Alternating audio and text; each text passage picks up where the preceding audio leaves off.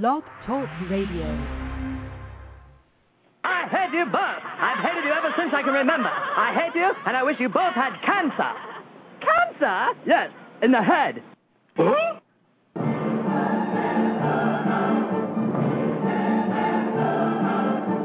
I'm as tired as hell, and I'm not going to take this anymore.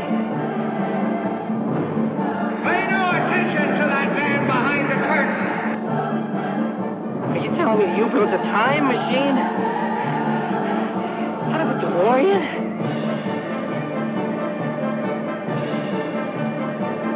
This is the Stupid Cancer Show. That's hot.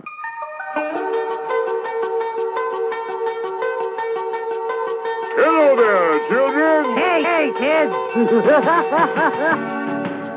People seem to like me because I am polite and I'm rarely late. And now the host of the Stupid Cancer Show, Matthew Zachary. Monday, July 27th, and we are once again live on the Stupid Cancer Show, the voice of young adults with cancer. We are your friendly neighborhood weekly social webcast, finally giving that voice to nearly 5 million young adults affected by cancer. This broadcast is a program of the I'm Too Young for This Cancer Foundation, a national leader in the fight against cancer, working exclusively on behalf of survivors and their care providers under the age of 40. Got cancer? Under 40? Sucks, huh? Well, get busy living because the Stupid Cancer Show is on the air. Welcome to tonight's broadcast, my friends. We are here to change the world, one chemo infusion at a time, and share all of our collective crapness. Now, call me a hippie, but do not call me a victim, because I don't believe that change is possible if you never disrupt and challenge the status quo. I am still here. You are still here. And this is why we fight. Forget the cure. That's right. You heard it here first. Forget the cure. Survivorship is all that matters. So welcome, my friends, to the Stupid Cancer movement, because we're here to stay and the couch is comfy. You see, here in Stupid Cancer Land, we're not just about the quantity of your life, we're about the quality, too. Why? Because there's more to the cure than just research. The need to cure cancer for Gen X and Gen Y, whatever that means, it's only going to come from within our own ranks. Are we on our own? Well, as I always say, if we're the generation that invented Google, Facebook, Twitter, and kept Sanjaya on American Idol all those weeks, we should be able to take care of our own. This is Generation Cancer, people, and it is our fight and our duty. I said duty. We have the sheer numbers, the voting power, and the influence to change the rules, because remission is not an excuse for a cure, and survivorship is all that matters. Last week's show, the art of survivorship, with singer, songwriter, rap artist Jesse Hershkowitz, survivor of non-Hodgkin's lymphoma, Christina Felice, young adult survivor of breast cancer, artist and photographer, and Seth Eisen, also a young adult survivor of Hodgkin's lymphoma, visual artist, performer, and educator. Tonight's show, our season finale, Stupid Skin Cancer. In our survivor spotlight, THERESE BREWITZ, young adult survivor of breast cancer, singer, songwriter, and contributing artist to the Eye-to-Eye Benefit CD Volume 2. Dr. Jennifer STEIN, Associate Director of Pigmented Lesion Service, Assistant Professor of Dermatology, NYU Langone Medical Center. And the one and only COURTNEY Clark, young adult survivor of melanoma, Director of Development and Marketing at the one and only Planet Cancer. So hello, my friends, and welcome to yet another fun-filled and exciting romp to the hay on tonight's Stupid Cancer Show, and a Stupid Cancer welcome to all of our first-time listeners here on the Blog Talk Radio Network, and a special sign-out to everyone from the First Descent Retreat that just returned from Oregon. Coming to you live from the Chemo Deck, our fabulous studio in downtown Manhattan. I'm your host, Matthew Zachary, a 13-year young adult pediatric brain cancer survivor. Joining me live in the studio tonight, as always, except for last week, our chief cancer anarchist, Jack Buffard. Hello, Jack. Hi, Matt. Did you miss me? No. I didn't think so. It was a pretty quick, simple answer. Yeah, apparently. And I didn't drown. What did they call you? We're already off cue. What did they call you? Drowns with Style? Was that your nickname? No, that would have been my nickname had I drowned with style. Okay. But unfortunately, I didn't drown. Well, anyway, for our first-time listeners, Jack will be monitoring our live concurrent chat room. So if you have any questions or something to say, well, I might ignore you. He won't, so nudge him to death as best as you can. And in our live studio audience tonight, we've set a new record for the amount of people that we're able to squeeze in here. Please welcome to the Stupid Cancer Show, or actually back to the Stupid Cancer Show, Rabbi Yosef Eliezer. Hey, hey.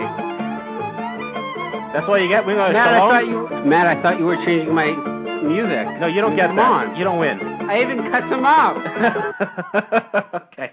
Also, live in our studio, returning champion, Tommy Waters. Hello, world. That's what he got, Tommy Waters. I heard Tommy was filling in for me in some capacity. Tommy did fill in for you last week, and he did a great job. All right. That's not what I heard, but thanks, Tommy. And returning champion, Anna Brower. Hi, everyone. And from the First Descents retreat, where Jack just came from, our newest I2Wire, welcome, Carrie Stout. Hey, everybody. I know you as Care Bear. Oh, okay. Care Bear. Real name. Yeah, and Matt, for those of you that aren't familiar with First Descents, when you're on a First Descent retreat, you don't go by your real name, and they give you a nickname. Okay. So my nickname was Radio, and Carrie's nickname was Care Bear. Fair enough. Now sit down.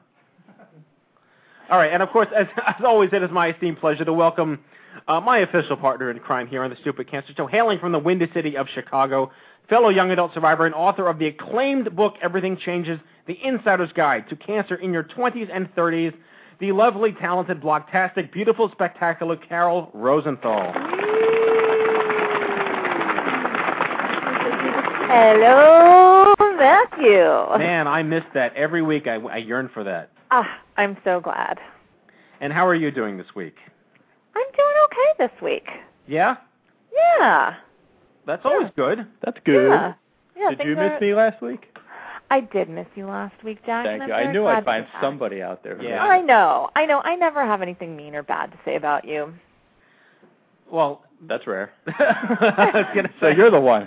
But you can count on me. You can count on me. I can count on you. But you know what? You need me because I plug your book, and I'm going to read. Yeah, clearly Carol's life would fall to tonight, pieces if you weren't doing that for her. So I don't know if she's just sucking up. Yeah, exactly. Yeah, Carol, if Jack didn't plug your book every week, you'd get just no attention. Isn't that true? Yeah, he's the man behind the whole operation. That is it. Yes. You could just stop that sentence at "he's the man." Okay, fair enough. Oh my God, why do you even bother? So this is our season finale. We're going to be off in August, as per the course. We were off in August in 2007, 2008, and I'm looking forward to not having to do the show. Even as much as I love doing the show, I think it's always good to take a little hiatus and reconstitute ourselves. And just for everyone out there, Carol and I have been fastidiously planning the fall season, and it's going to be riddled with fabulousness. I am so excited about this next season. I don't know if we should give people a little preview or not, but one that I'm particularly excited about is something that I've been blogging about too. Last week I wrote a blog called "Are You Overwhelmed by Cancer and Diet Choices?" And it just opened up this flood of conversation between people who totally are overwhelmed by cancer and diet choices. And I'm really excited for this episode that we're going to have next season that sort of helps people get down to the bottom line of what do we need to be doing and eating and organic or vegan, this and that, and research and studies. And I'm excited about that. I think I hope it's controversial and if this is an expression, light shedding, as if we can shed light on things. Can we get away with that here? Of course. Sounds good to me. You're the one who invents new words, so. That is true. I do invent new words. Yeah, I think it's going to be an incredible episode, and we have so many other great episodes that we're doing, too. Legislative issues one. Well, actually, if people want a sneak peek, I did post the season lineup. We have guests booked, but they haven't been put on the website yet. But if anyone wants to go to guests, plural, .i2y.com, they will see what the topics are for the fall season. And I got to tell you, Carol, I am excited. It's nice that we plan these things in advance now. It's going to be great. And I'm sure we have a slot or two that's still left open, so I would love it. If people have suggestions for shows that they would like to see, hear, have us put together, let us know. Shout them out. We did the sex show. I know, that was my favorite. Okay. Actually, we're going to try to do a testicular cancer show and get Eric back on the show. Nice. Eric Chanteau, that is, the Olympic swimmer, athlete guy with the Johnny Ball syndrome. Yes. Yeah. But if anyone, were you on that show, Carol, when he defiled our chat room?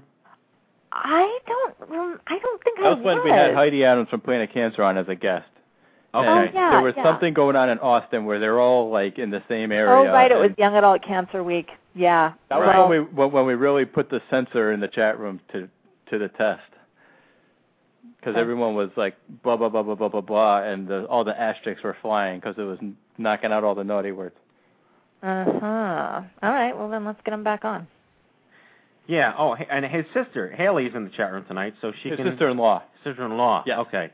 All right. That's fair enough. I will give her enough credit to not genetically associate her with him. Yeah. I don't think Haley would appreciate that. Fair enough. Fair enough. So what else is going on this week, Carol? What's in the news? What's in the news this week? Well, I'm excited. Tomorrow I'm hosting this. No, not tomorrow. Wednesday. Yeah, I got to get with the schedule here.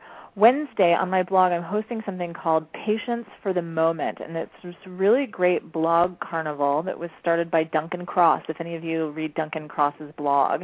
And so he started this thing where he sort of does a best of patient blogs, and it's not just young adult cancer patients. It's all kinds of patients who are writing really great, interesting subject matter issue, conversation, rants on their blog. So it's not so much the blow-by-blow of like, I went to chemo today and I went to the doctors, but it's like really controversial, great, interesting topics that people like you and me are debating on our blogs. And so I'm going to be hosting that on Wednesday, and I think it's a really great opportunity to connect with other bloggers who are facing similar issues but might have different kinds of diseases and get what we're going through.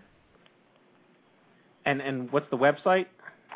Well, my website is everythingchangesbook.com, and this rotates every week. They choose a different blogger to host it. I don't know if it's every week or every other. I think it's every week. So this week it's going to be on my blog, and if you want to find out more about it, you can go to Duncan Cross's blog. And I don't have that in front of me at the moment, but I think it's duncancross.net. Is it duncancross.net? Yeah, because I researched that today. There's a great green and white logo that says Patience for the Moment.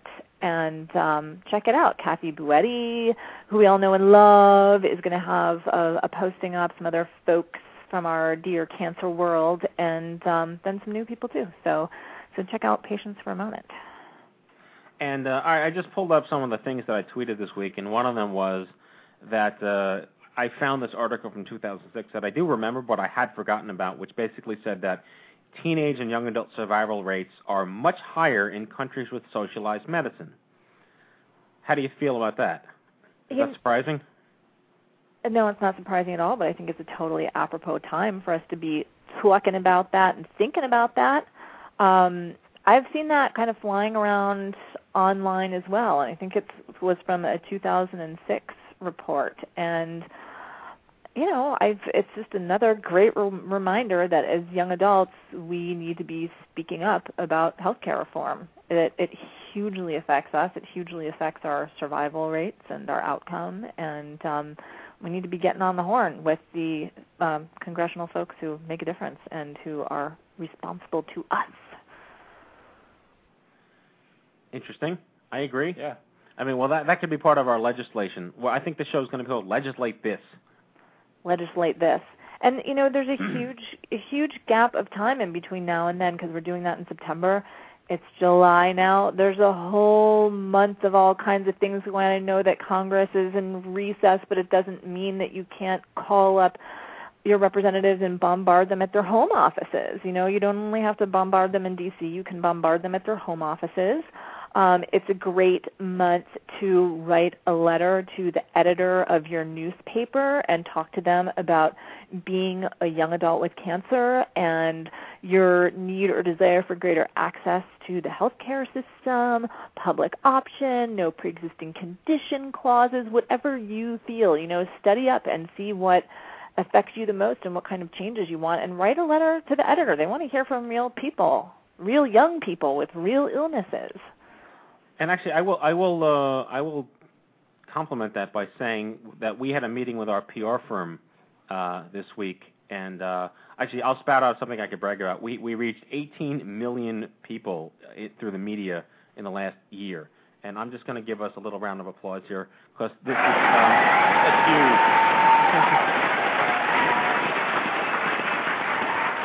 Because I have to give props out to every single person in the I2I universe for being who they are, believing in what we do, and being a part of that outreach, which has generated that media. And it's really a testament to the passion that people have for the cause. And but anyway, I digress because we met with them today, and they talked about how letter writing campaigns are like the new black. People are doing them again. He's pointing to Tommy. That's terrible. It's the new Tom. It's the new Tom. Okay, letter writing campaigns are the new Tommy. That's so bad. We're going to get a letter from the ACLU. You know that. Not that they're listening, but if they were. ACLU, NAACP. Yes, exactly. Michael Jackson's attorneys. Oh, no. Maybe the Anti-Defamation League. Yes. And what's the Cambridge Police Department? What? Oh, God. Actually, we're at the New York Law School, so the New York Law School Campus Safety Group. That's true. Okay, great. In any case, there's all these internet petitions now, but good old letter writing is still there, and it's still really effective. And more so than petitions is what I hear from the guys inside that building with the big white dome, the Capitol. When I've talked to staffers up at the Capitol, they've been like, petition, schmission, great, so you can hit a little button on Facebook to put your name on a petition. It's really not what legislators are caring about. They want phone calls. They want letters. Right, so it's just really interesting that everything old is new again. Yeah, letters. Letters are where it's at. Yep. And the other thing I wanted to point out was that there is, I think there's a Cure magazine put out a really interesting story about, would you date a cancer survivor? And obviously they're like preaching to the choir here because, would cancer survivors date other cancer survivors? Maybe, but would regular people want to date cancer survivors or non-survivors? And it's just a really, really good article. We blogged about it, but if you go to CUREtoday.com and just search for would you date a cancer survivor, it's a really great story, and it had something like 5 or 10 really powerful comments that were left to it, to other links. But, before we get to the news, Carol, any thoughts on that? Yeah, I think it's interesting to not necessarily assume that we as folks with cancer would want to date somebody else who has cancer. I remember being really shocked and glad to have my mind opened around this when I was interviewing this woman in San Francisco for my book, and she was saying, I don't know that I would want to date somebody with cancer. I have enough health care problems of my own, and it might be really, really challenging to have two people in the same household who are both living with cancer. And I thought, all right, valid point. And as much as I want to just totally trash every single man who ditched me when I was dating with cancer and say, screw you, sometimes I think there were some really valid reasons why it would have been really challenging in our relationship. So, screw you, and some people get a pass. So it's a complicated question, I think. And I think Jack has something embarrassing and obnoxious to say. No, that's not true. I'll date anything. Okay. Yeah, but it's not about you dating a cancer survivor. It's about a cancer survivor dating you or a regular person. Yes. Yeah, that's a very real issue for so many of us out there because we feel like we're damaged goods or, we have one boob, one ball, and we think that nobody wants to date us. But, it's something that, we have a lot to offer, the quote-unquote healthy people. And why wouldn't they want to date us? Because we're awesome. Syphilis is not an offering, Jack. Oh, it's not? No. All right. Shit, I need more notes. I got to come up with something better to offer people. But seriously, we are, such a wonderful group of people, as you know, and people shouldn't be so down on themselves thinking they're damaged goods or whatever, because there is so many people who are looking for awesome people such as you and I. Well, in a Dr. Abe Shashua attempt, speaking of damaged goods, we'll let you read the news now. Okay. All right. So with that said, it is now time for the Stupid Cancer News. Hello, I'm Kent Brockman, and this is Eye on Cancer. Just the facts, ma'am.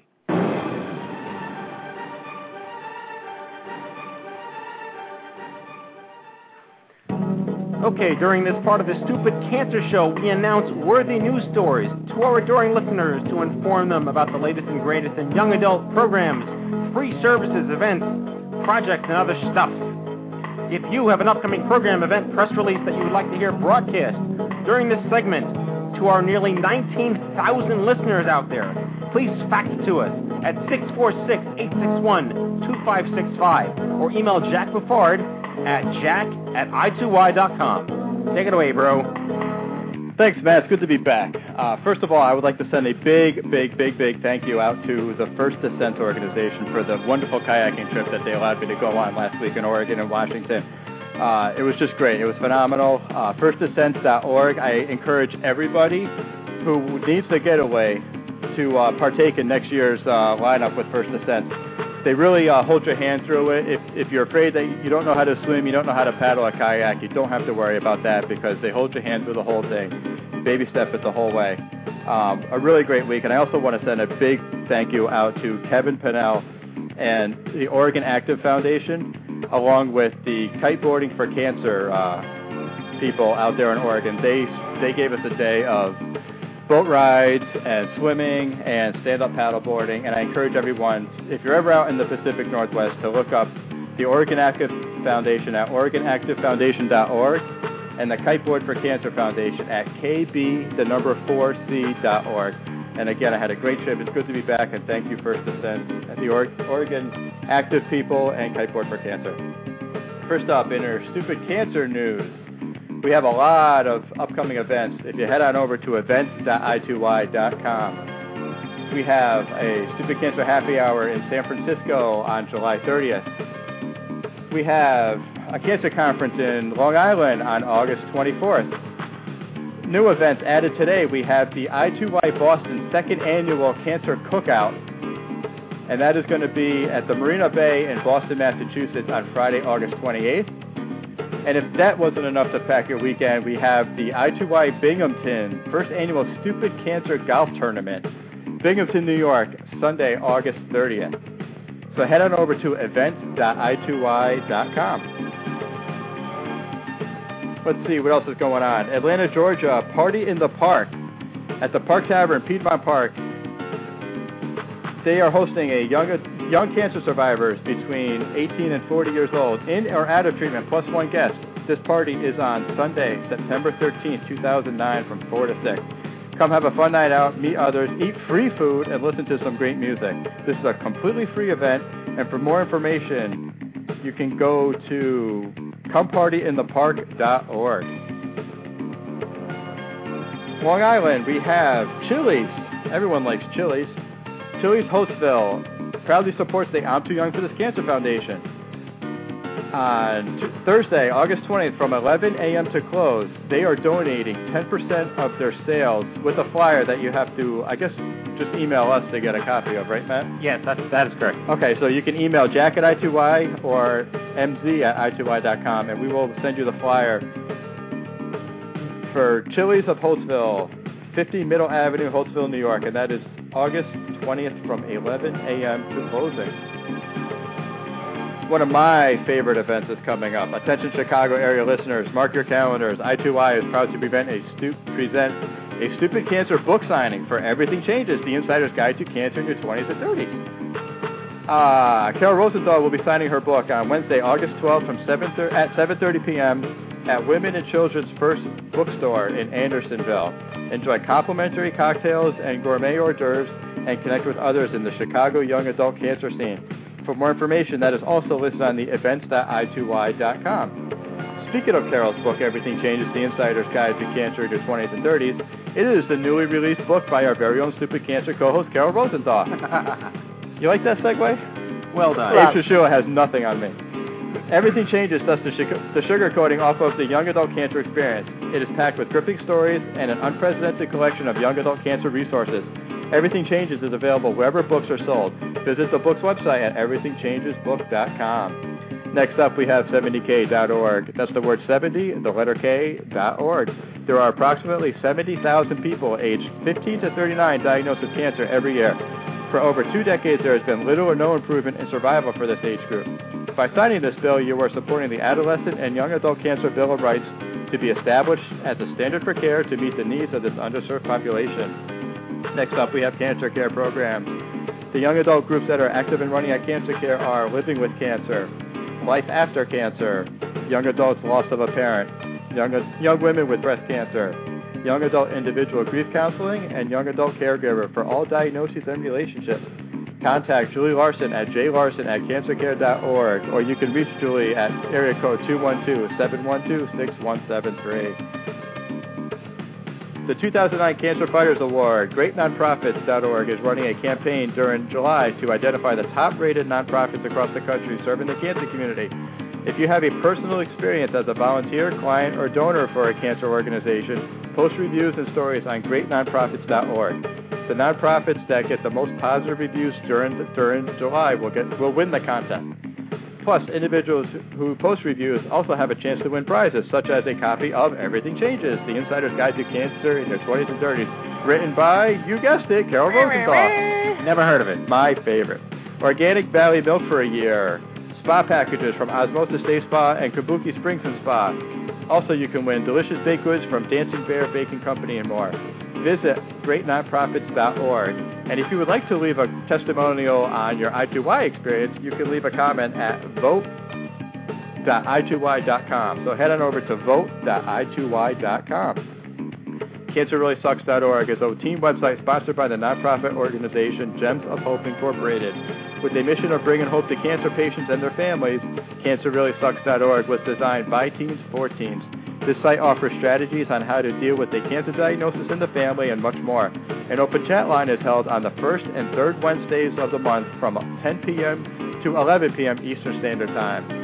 Head on over to CancerReallySucks.org and check that out.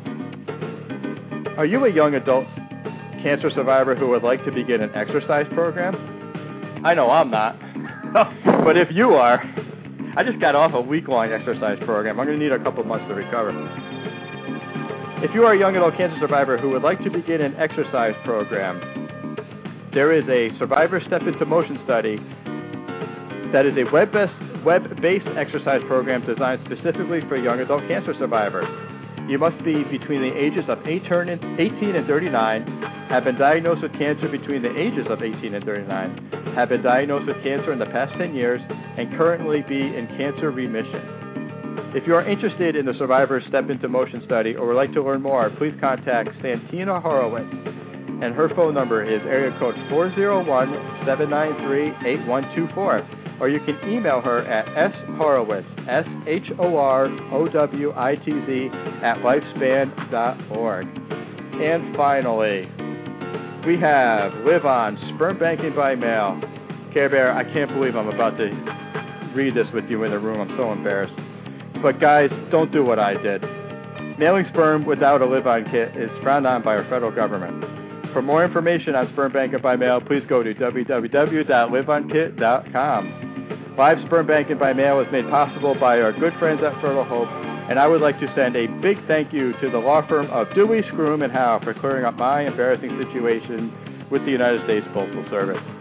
And that, my friends, is your Stupid Cancer News. I don't know what we're going to do with you, Jack.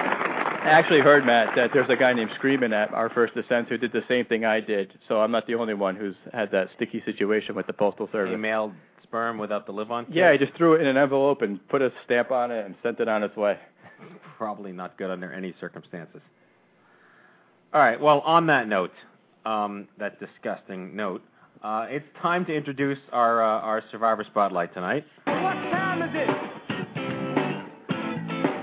4:30. All right, 9:30, not 4:30. Swedish-American singer-songwriter and breast cancer survivor THERESE BREWITZ is thrilled to be featured on the I2Y CD Volume 2 She is years post-treatment and busy recording her follow-up album to be released in the fall of 2009. Hey, that's soon. She's also a fitness lover, working full-time as a Pilates trainer and a group fitness manager in Oakland, California. Please welcome to the Stupid Cancer Show, THERESE BREWITZ. THERESE. I'd like to follow that segment. Yeah, but you're the lucky one. You get to follow the sperm banking accident. I know. Sorry about that. Yeah, lucky Wow. you. Oh, yeah. Well, I'm thrilled to be here, so that's great. Yeah, I mean, it's good to have you. Yeah, and it's good to be back, actually. I think I was on the show a little bit over a year ago. You were, and now you're part of our project, which is very exciting. Yeah, I'm really happy to be part of it, and it's a moving and gripping album, and I'm just really happy to be part of it. Yeah, we've been cycling through all the artists that are on it, and we had you on, but it's time to have you on because you're part of the campaign and the project. And I know we shipped you a bunch of the CDs. What do you think about it? I think it's really good. I mean, and what's great is that all the songs are unique. I think all the songs tell a story, and it's just a beautiful thing. And it also amazes me. There's so many really, really talented and young survivors out there and doing what they love to do, which is play music. And also glad that we're honoring those who are no longer with us, that they had, that we have them on the CD as well, and remembering them and their lives. Yeah, I mean that's clearly. I wanted to put that message out there that this is we're here about people who are survivors, but there are so many people who lose their life every year that are young adults who need to be honored, remembered, memorialized, and I don't know. At least for me, what more appropriate way to embody that through the legacy of a compilations album like this? And the music lives on. I mean, their music lives on, which is really important. So for the sake of our fabulous listening audience here, why don't you tell us your quick stupid cancer story? My stupid cancer story. Okay. I'm 2.5 years post diagnosis, and I had breast cancer, and I was diagnosed in 2007. I went through treatment, and I'm in full remission, still going back on my checkups and everything, and really just hoping for the best, feeling good, but life will never be the same again. And try to just do my thing, live my life. And I was diagnosed. I was first misdiagnosed. I think that a lot of young women have the same story. I found a lump in my breast and was told, oh, it's nothing. They did an ultrasound, and 6 months later, I went to the doctor for something else. Luckily, that doctor was very caught on what I was telling her and brought me in. And a few weeks later, I had surgery. So I've heard that same story from so many young women, that it's just so underdiagnosed, and they look at you and say, but you look healthy, and and especially because I'm also a health and fitness person, so they sort of find it impossible. And the fact of the matter is I know a lot of health and fitness professionals who are breast cancer survivors. I work with a couple of them myself, and it's just, that huge generalization comes back to me a lot, and it just frustrates me. But that's my story. I'm really happy to be here, and I feel good, and I get to play music, and so that's it. So tell us about this song that you wrote, December Sky. We're going to cut away to it in a minute, but what's it all about? Well, December Sky, I just try to put myself inside the head of someone who's going through a hard time, and I think I wrote that song before I was diagnosed, but I think after that, I think even more of my songs have become that. It's not so much about me anymore. It's about what anybody goes through. December Sky was about the hardship of finding yourself in a place. I was picturing being a foreign country fighting a war, but I thought about it later on. It might as well be, fighting cancer, trying to survive. So it's about that hardship, about loss, but trying to come back again, find your friends, find your loved ones. Why don't we cut away to it, and we could talk a little bit afterwards. Okay. All right, this is December Sky. What's the album? It's called Scent of You. From Scent of You, this is December Sky by THERESE BREWITZ. Here we go.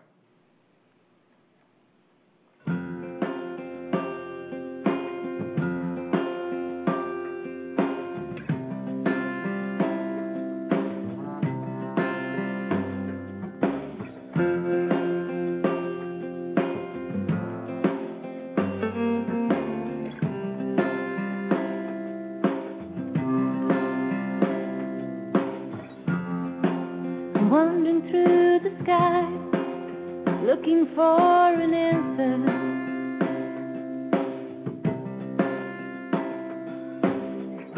The stars are falling to the ground, without a sound they're ashes.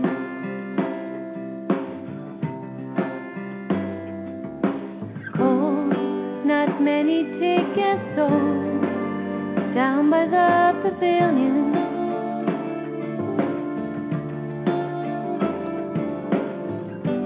Rub my hands against your coat, one sailor in this boat, looking back, never looking back, searching through the crowd, speaking in my larger vanish.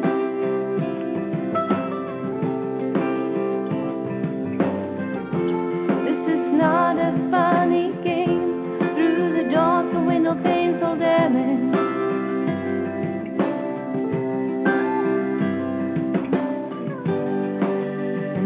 As I cry, while I can't be near you,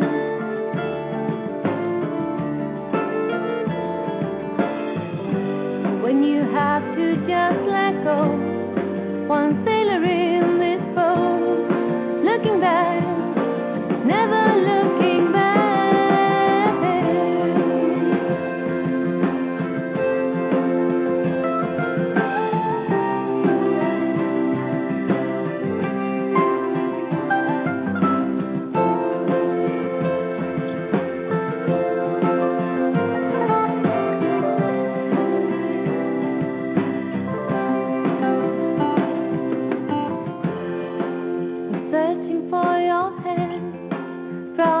The land beyond me.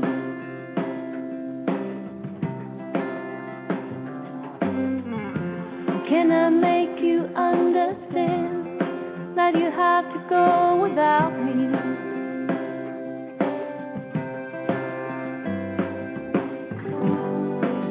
Many fell before, many fall behind me.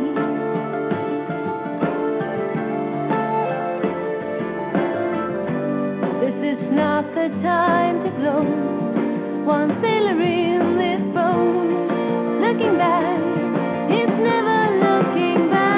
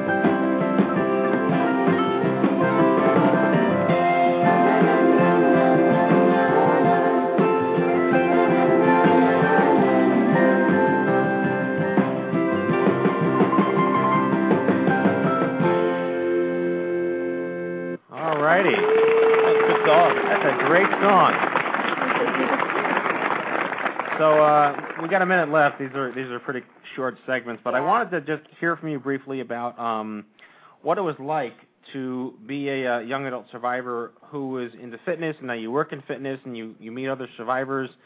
We do a lot of shows where the patient becomes the mentor, or the caregiver becomes someone who needs to be cared for. Was that your experience? Yes, very much so. I mean, I found this Pink Ribbon program, which is basically, I'm a Pilates trainer. This is basically a program specially designed for breast cancer survivors, where you use Pilates as a way to restore your body after a mastectomy or after surgery. So I found that, I took that training, and I've been able to work with some breast cancer survivors after that.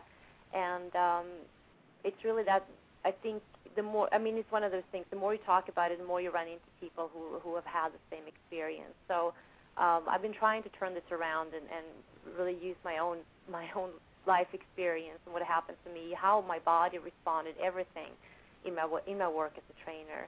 I mean, trying to get over the irony of it all, you know, trying to live a healthy life and realizing, of course, that this is something that we just don't have control over. But I think it has, in many, many ways, made me a better trainer, more compassionate, and has broadened my work. So in those ways, I think it's really helped me and moved me forward and also given me a focus in my work. Well, I applaud you. I think you're an extraordinary human being. I congratulate you on all of your accomplishments, and I look forward to seeing what more creative genius you come up with. And for our listeners out there, what is your website? My website is www.musicbytc.com. So musicbytc.com. Yeah. Well, Therese, I wish you good luck. Enjoy your summer, and please keep in touch. Thank you. Same to you. Thank you so much. Good luck with everything. THERESE BREWITZ, everybody.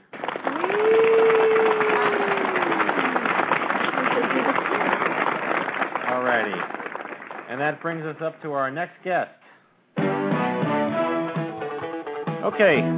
Our first guest tonight is an Associate Director of the Pigmented Lesion section at NYU Langone Medical Center. Dr. Jennifer Stein specializes in examining patients at high risk for melanoma. Those at greatest risk for the disease are patients who have been previously diagnosed with melanoma, have a family history of melanoma, or have many and or unusual-looking moles on their body. Dr. Stein uses tools such as dermoscopy, total body photography, and serial digital imaging to follow high-risk patients. It is my pleasure, seriously, my sincere pleasure, to welcome to the show one of my oldest friends on the planet, Dr. Jennifer Stein.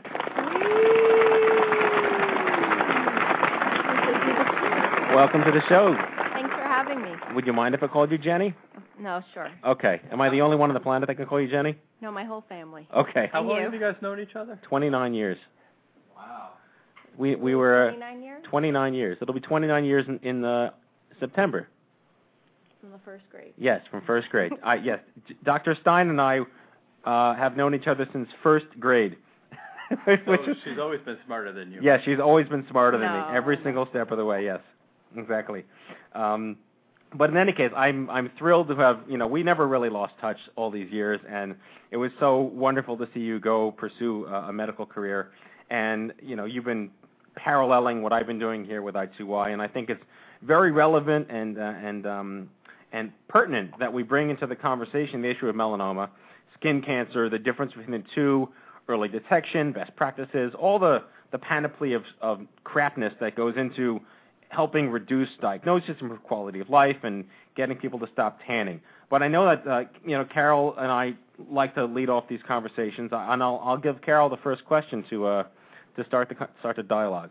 Hi, I'm so glad that you're on tonight. I've got a lot of questions that I would love to have answered from you. So, what are the different types of skin cancer? Well, there's three main types of skin cancer we talk about. The first is basal cell. That's the most common type. And that's the kind, if you want to pick a skin cancer, that's the kind you want to have because it's the type that generally just stays in the skin and doesn't travel elsewhere. And it's the kind that people don't die from.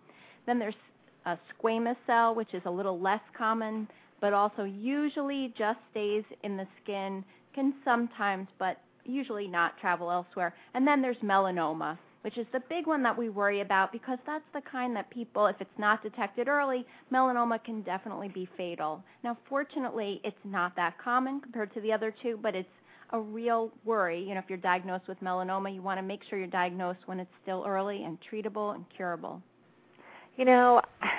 I was reading this article. I live in Chicago, and I just picked up a copy of the University of Illinois Chicago newspaper the other day. I've never read it in my life, and there was this right into a doctor column, and somebody said, I'm a young person really interested in looking hot and looking good and getting a tan. Does all this business about skin cancer really matter? And this doctor, who just sounds like a jerk in my book, I'm not exactly sure how he got this job, was like, no, it doesn't matter. The number of people that get melanoma is so small. the number of people who are going to die from this is so small. It really doesn't matter. Go out without your sunscreen on. Do whatever you want. What would you say to him? Well, I would say that, even though melanoma is not that common, it's actually one of the most common cancers that young adults get.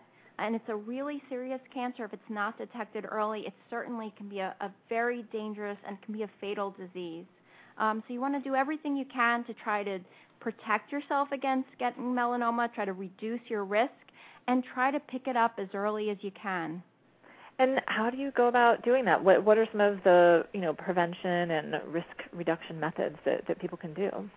So melanoma, we know part of the risk for melanoma comes from sun exposure. It's not the whole story. Melanoma can be found on places that the sun just doesn't get exposed to, like the bottoms of your hands and feet. And for people with darker skin types, that's the places you have to look for melanoma, is on the bottoms of your feet and your hands. If you ever have a new spot, a changing spot on your hands or feet and your darker skin type, don't blow that off. Have it looked at.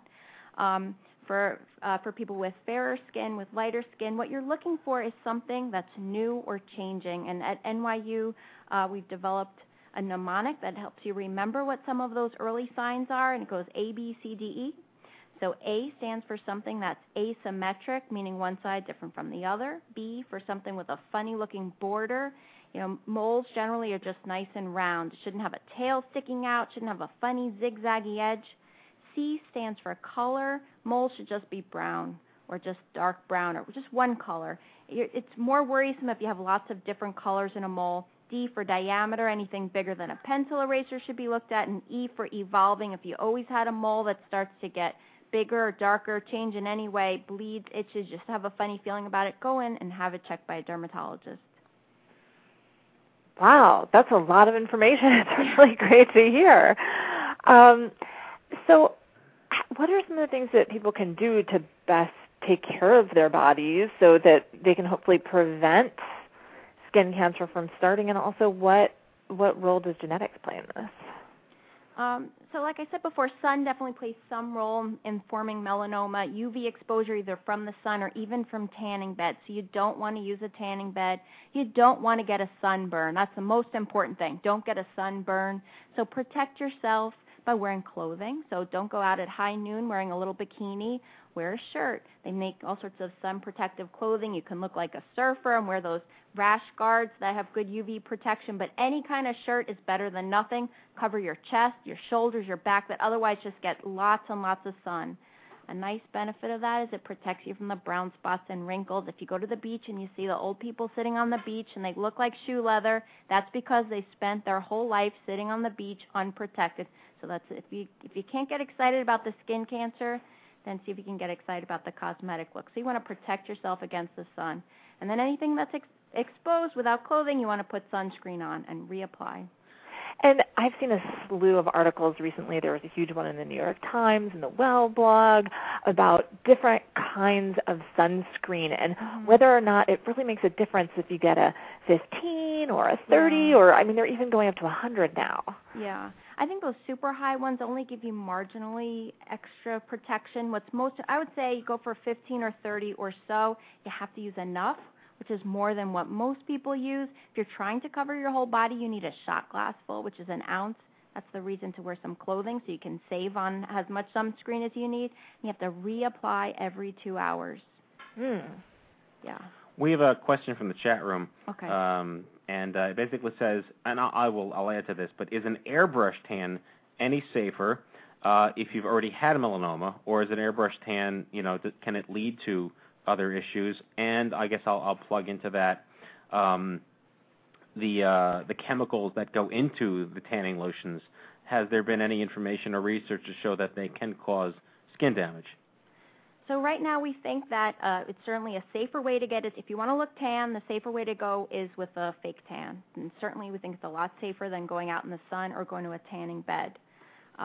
If you have any concern about the chemical sunscreens, you can always get one of the physical blockers that have zinc or titanium in them.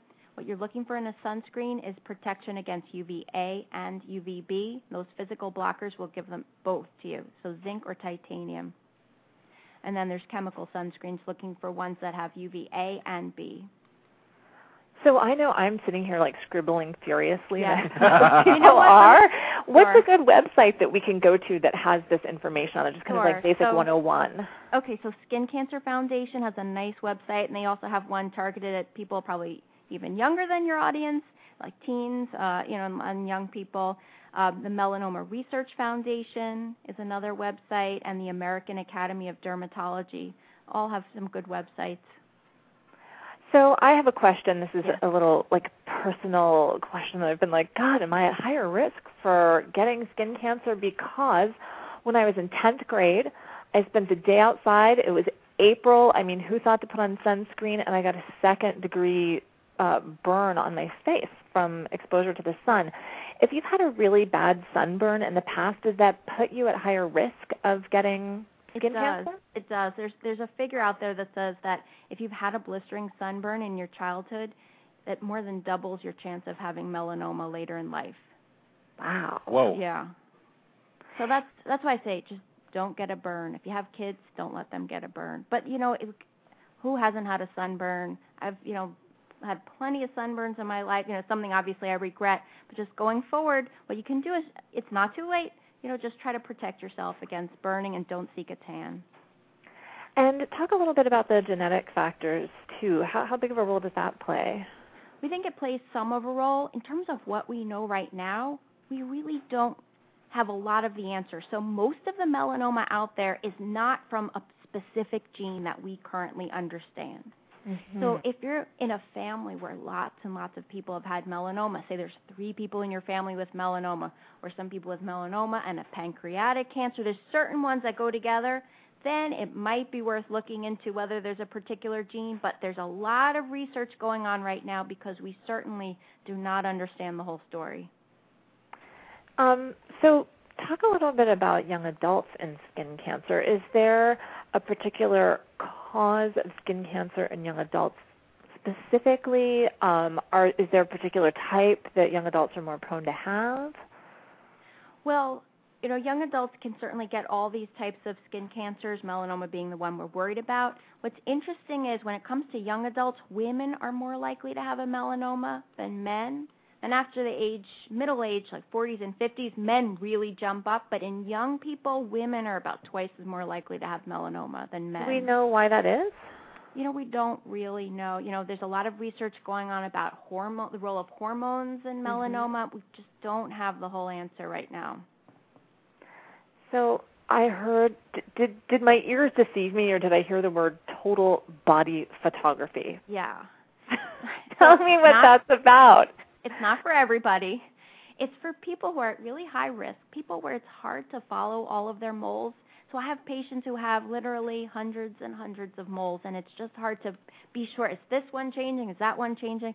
So we'll send them to have photographs taken of their entire skin surface so that we can watch them when they come in for their skin checks, and so that they have something to look at home when they're looking at their own skin, which, again, I highly recommend in general for everybody is take a look at all of your skin. Just check yourself over about once a month looking for anything new and changing. So, again, the photos are just for people at really high risk if your doctor is recommending it. I'm curious to hear why you decided to go into practicing this kind of medicine. It's always interesting to me to talk to doctors and find out what was your hook and, why this specialty. Well, I'm a pretty visual person. I like to be able to see a disease. I think that's really interesting, so that's how I went into dermatology. And then to me it was just an obvious choice in terms, I think it's one of the most serious problems in the field of, studying the skin is skin cancer and melanoma. So I'm seeing another melanoma question here in the chat room. Somebody asked, is there a time without a recurrence that a person can be considered cured? Like with some cancers, it's, 5 years without recurrence, you're quote-unquote cured. Yeah. What we usually think of in terms of melanoma is in the first, I don't have a great answer for you, but what I can say is we worry a lot about recurrence in the first 2 years after having a melanoma, and that's when we'll often watch people really closely. We'll have them come back every few months, every 3 to 4 months. And then after that window, we'll generally spread out their visits in terms of looking for a recurrence or new melanomas. Well, I'd love to bring Courtney into the conversation, too, so we can have a patient and an advocate joining us. Matthew, you want to bring Courtney on? Yeah, let me pull up the intro here. All right. Courtney Clark is a 3-year melanoma survivor and the Director of Development and Marketing for Planet Cancer. Working at Planet Cancer, Courtney has had the opportunity to provide other young adults in their 20s and 30s with the same support, understanding, programs, and advocacy that she needed when she faced cancer at 26. Since 2007, Courtney has spent her time since then fundraising and traveling the country to spread the message that young adult cancer really does happen and needs to be recognized and treated. She lives in Austin with a house full of rescued animals. God, she's going to make us all look bad. Thanks to her former job as Director of PR for Houston's Humane Society. Man, we're like Satan compared to this. All right, please welcome to the show the one and only Courtney Clark. Hey. Courtney. Thanks, Matt. Thanks, Carol, Matt. You know, you remind me of that movie, Defending Your Life, where Alfred, when like Meryl Streep was like the angel, and he's like just she rescues animals, she saves people from drowning, and like he like drinks shampoo. And I volunteer at the children's shelter in my spare time. Oh my God. Sorry. Oh my goodness. Well, I know you've been listening in our green room, and this is a really engaging and really important conversation to have. And I want to thank you for being on the show because I think you have so much light to shed from your own personal experience, and clearly, Dr. Stein here has a lot of great answers. But where are you with this conversation? Well, I am 3+ years out from my melanoma diagnosis. So thanks for having me because it's a conversation that I like to have because I am the person that Dr. Stein talked about at slightly increased risk. Both my grandmothers had melanoma, but they were older than 65. And nobody in my family had cancer as a remotely young person. But I lucked out in that I went to the dermatologist all the time. I always had my moles looked at. And when I saw one that was growing, I went to the doctor and said, "This looks yucky, it's growing, take it off." And she took one look and said, "Oh, it's fine, but if you tell me it's growing, I'll take it off if you want." And I said, yeah, take it off. And I'm really lucky that I did. I'm really lucky that she listened to me instead of her gut because we caught it early. And I am here today because of it. So that's my story of diagnosis. But I was 26 years old and newly married and living in a new town, and nobody that I knew had ever encountered cancer as a young adult. So I felt like I was blazing the trail there in trying to talk about it. And also everybody didn't know what melanoma was. I got a lot of, skin cancer. Man, I thought you meant you had real cancer. Right. Yeah, I was going to ask you, what are some of the stereotypes that people have of skin cancer? What are some of the questions that you hear or responses that you get over and over? I think the big two are, man, did you do a lot of sun tanning? Which I didn't. And then it's the, why are you making such a big deal out of this? My uncle had skin cancer. They cut it off his nose. He was back at work, 2 hours later. And whoever that person was, their uncle, cousin, colleague, of course, did have skin cancer, but it wasn't melanoma. Mm-hmm. And the fact that there exist 3 types of skin cancer, I think, does melanoma and its severity a disservice because people don't understand. I'm sure that we have listeners out there who have skin cancer and who have those questions to ask all the time or get those reactions. What's your comeback? What do you say to that? I don't really, it's funny because I have a smart-ass comment for about everything. Me too. Except in that case, I just try to educate because I don't want to alienate people and I don't want to make light of it. I'll tell you what, Grey's Anatomy has helped a little bit. Say what you will about the storyline, but over the past couple months, now all I've had to say is, what Dr. Izzy has, and all of a sudden everybody gets it, and it seems more severe now. But, I just try to educate. I say, well, there's 3 kinds, and this is the kind that can move other places in your body really, really quickly and kill you really, really quickly. So that kind of shuts them up, huh? Yeah, so wear your sunscreen. But it takes the chick from 27 Dresses to drive that message home to the public.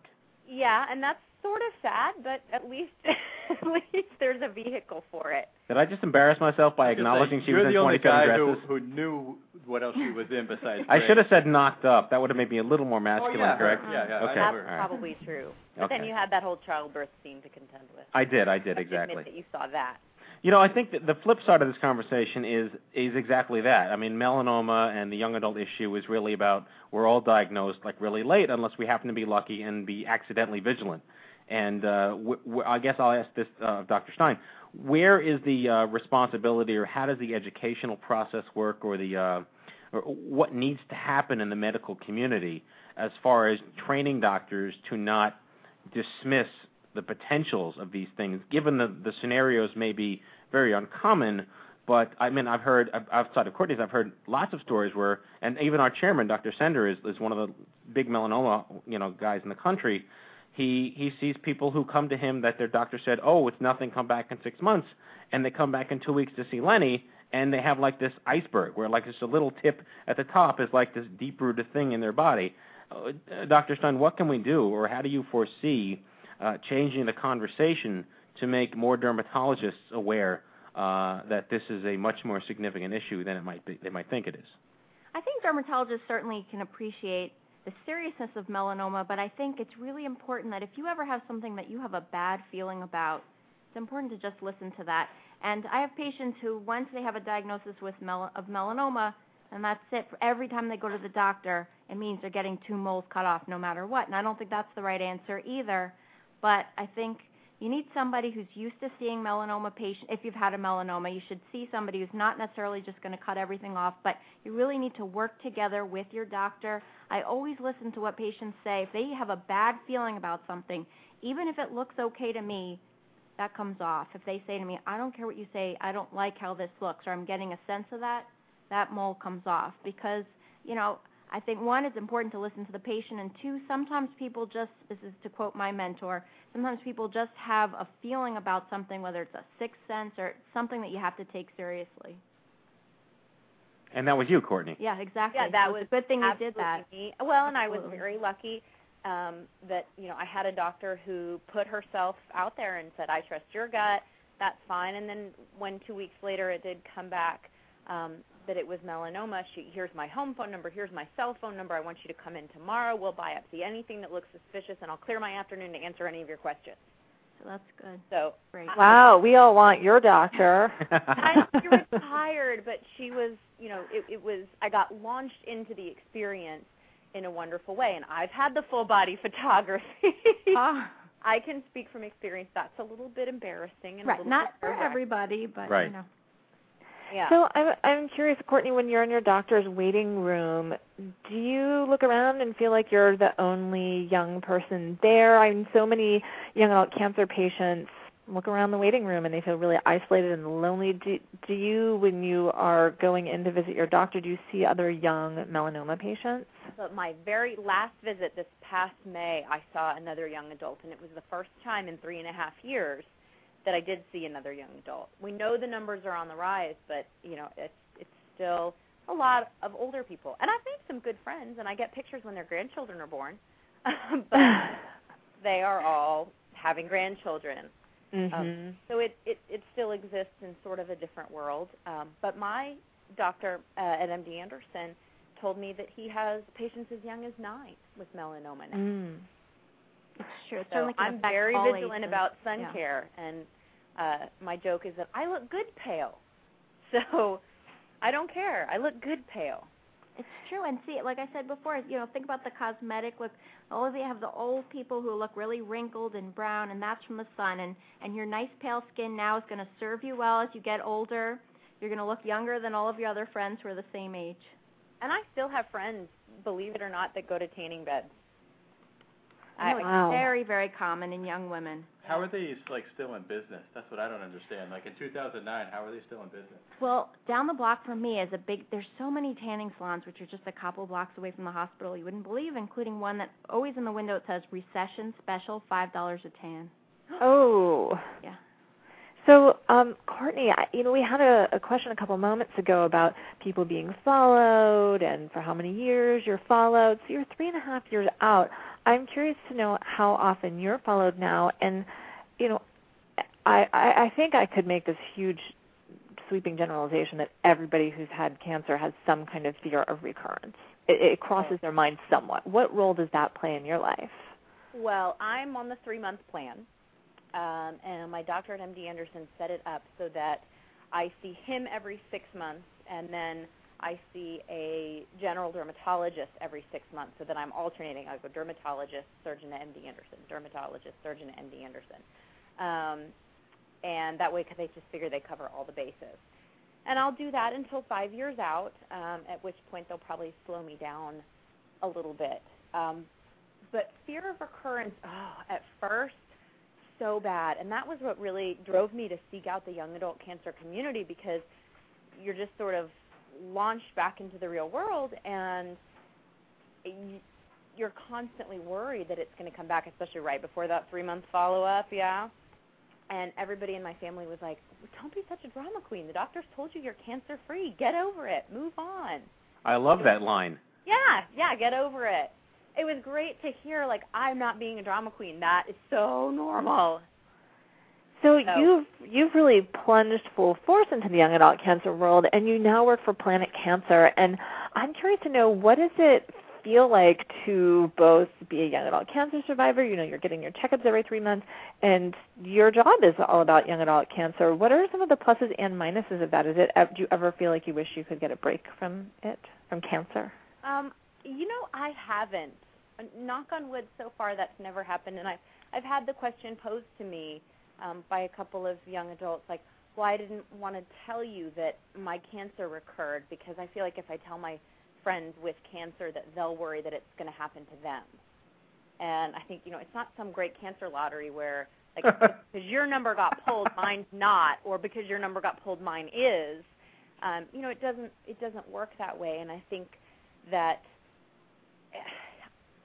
those of us who do what we do in advocacy, we have the ability to reach out in such a unique way that no one else does. We can have conversations and ask questions, and people out in the real world who don't know about some of these support organizations have leaned on me for support. And I can ask questions like, well, how much of your breast tissue did they take? And I'm not a weird, nosy person that they might assume if I hadn't had cancer too.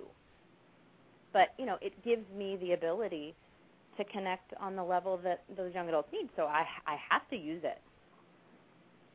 It's almost like if you didn't do it, who would? Yeah.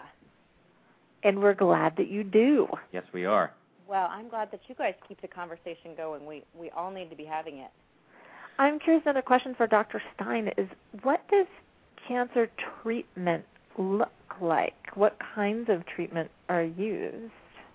It all depends on how advanced your melanoma is. So if it's nice and thin, if it's really early, then we just remove it.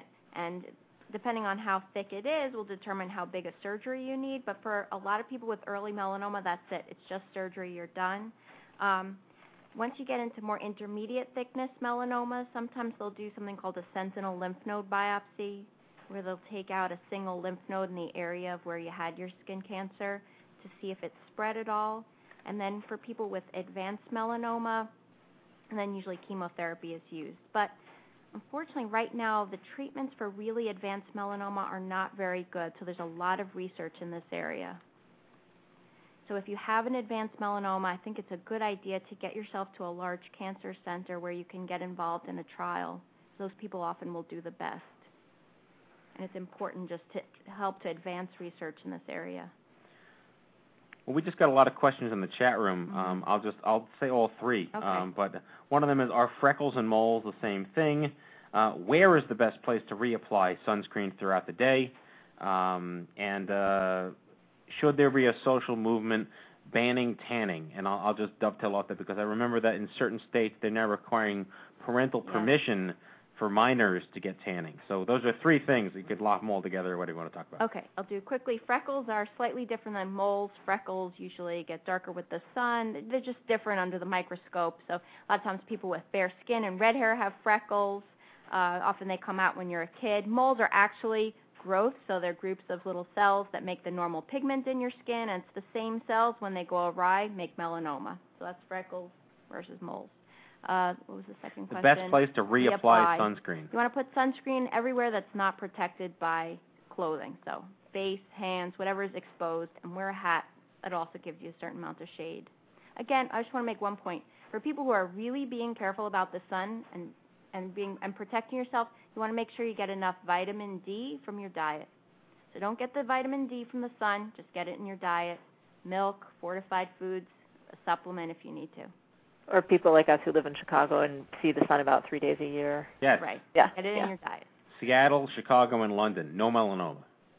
Well, not no, but certainly compared to, say, Australia, Florida, Arizona, they're in better right. shape. Right. What was the third question? Oh, like should there be banningtanning.com. I mean, the fact that a 13-year-old can go in and get a tan without, I mean, obviously I'm against tanning beds, and I certainly support better regulation on who's allowed to go in and do tanning. You wouldn't believe the number of people. I ask people, have you ever used tanning beds? Yes, when I was in high school, every week or multiple times a week. And so I think obviously that's got to be discouraged. Courtney, anything else going on? Yeah, I would certainly ban tanning, especially for, young kids. It's so silly. And I know that there's such an emphasis on how we look in our society, and that will always be the case. But like we were talking about earlier, there exists a at least safer alternative in sunless tanning creams and sprays, and it's ridiculous. I agree. And I always try and support it, especially with the young women in my life. And just because you've had a melanoma doesn't mean that you did it to yourself because you were in the sun or you got a burn. It certainly happens to people who've not had, so I don't think you need to take the blame for that or the stigma that goes along with it. But still, going forward, in general, people want to reduce their risk by not seeking a tan or seeking a burn. I'm the only person I know that went to Hawaii and came back paler than I left. I am with you on that one. I join you in that one. Yeah, I left with the self-tanning cream on, and it wore off over the week that I was there. And the SPF 75 kept me covered head to toe, the little zinc stick in my pocket. Uh-huh. So it works. Absolutely. And they now have zinc, by the way, for people that don't know, that's clear. It's not like the pink stuff your Not mom... like the stuff with the lifeguards from 20 years ago. Sure. Micronized, rubs in better. You just have to rub it in. But the sunless, I just want to make one point. Sunless tanning does not protect you against damage to your skin from the sun. So it looks good, but it's not protective in any way.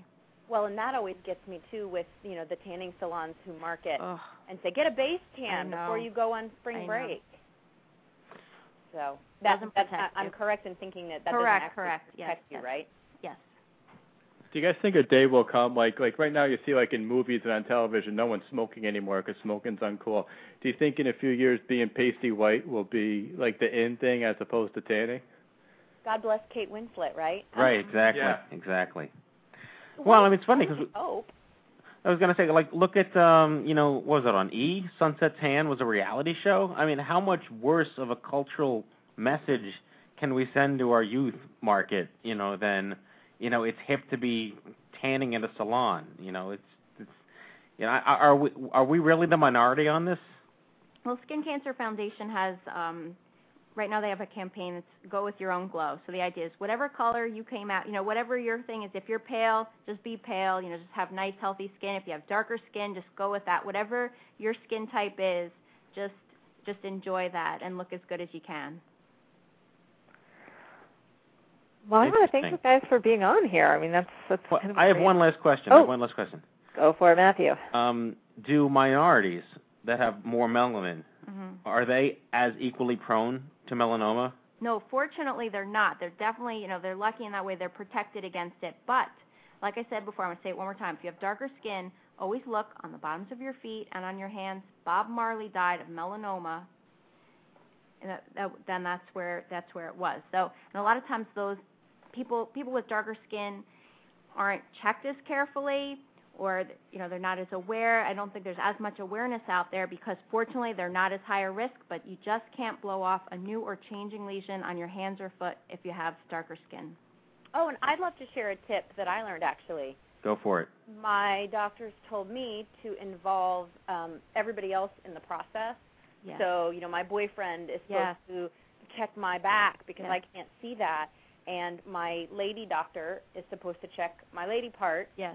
And my very favorite one is that my hairdresser is supposed to go through my hair and look all through my scalp. Excellent tips, yes. So a lot of people come in with things that their hairdresser found. Yep. So she knows that she's got to keep a good eye on anything and let me know if it's changing. And it feels so good, too. Excellent. Love to have my hair brushed. I had not had a use for a hairbrush in 10 years. Or a hairdresser. Or a hairdresser, for that matter. Well, it makes it all the easier to check your scalp. Yes. Did Matt have hair when you guys met when you were 6 years old? Oh, yeah, lots of curly hair. Yeah. You had that big Jufro, right? I had a huge, my first grade Jufro, yes. Yes, exactly.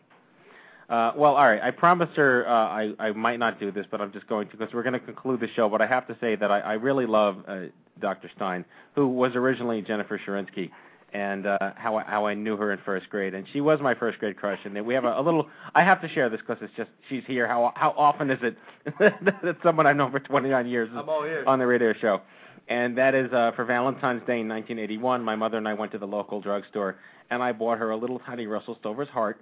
And I waited outside her house for 30 minutes fretting in fear in my mom's station wagon, only to walk up to the door, knock on the door. Her mother answered, called Jenny over. I gave her mother the box of chocolates and ran back to my mom's car and we drove away.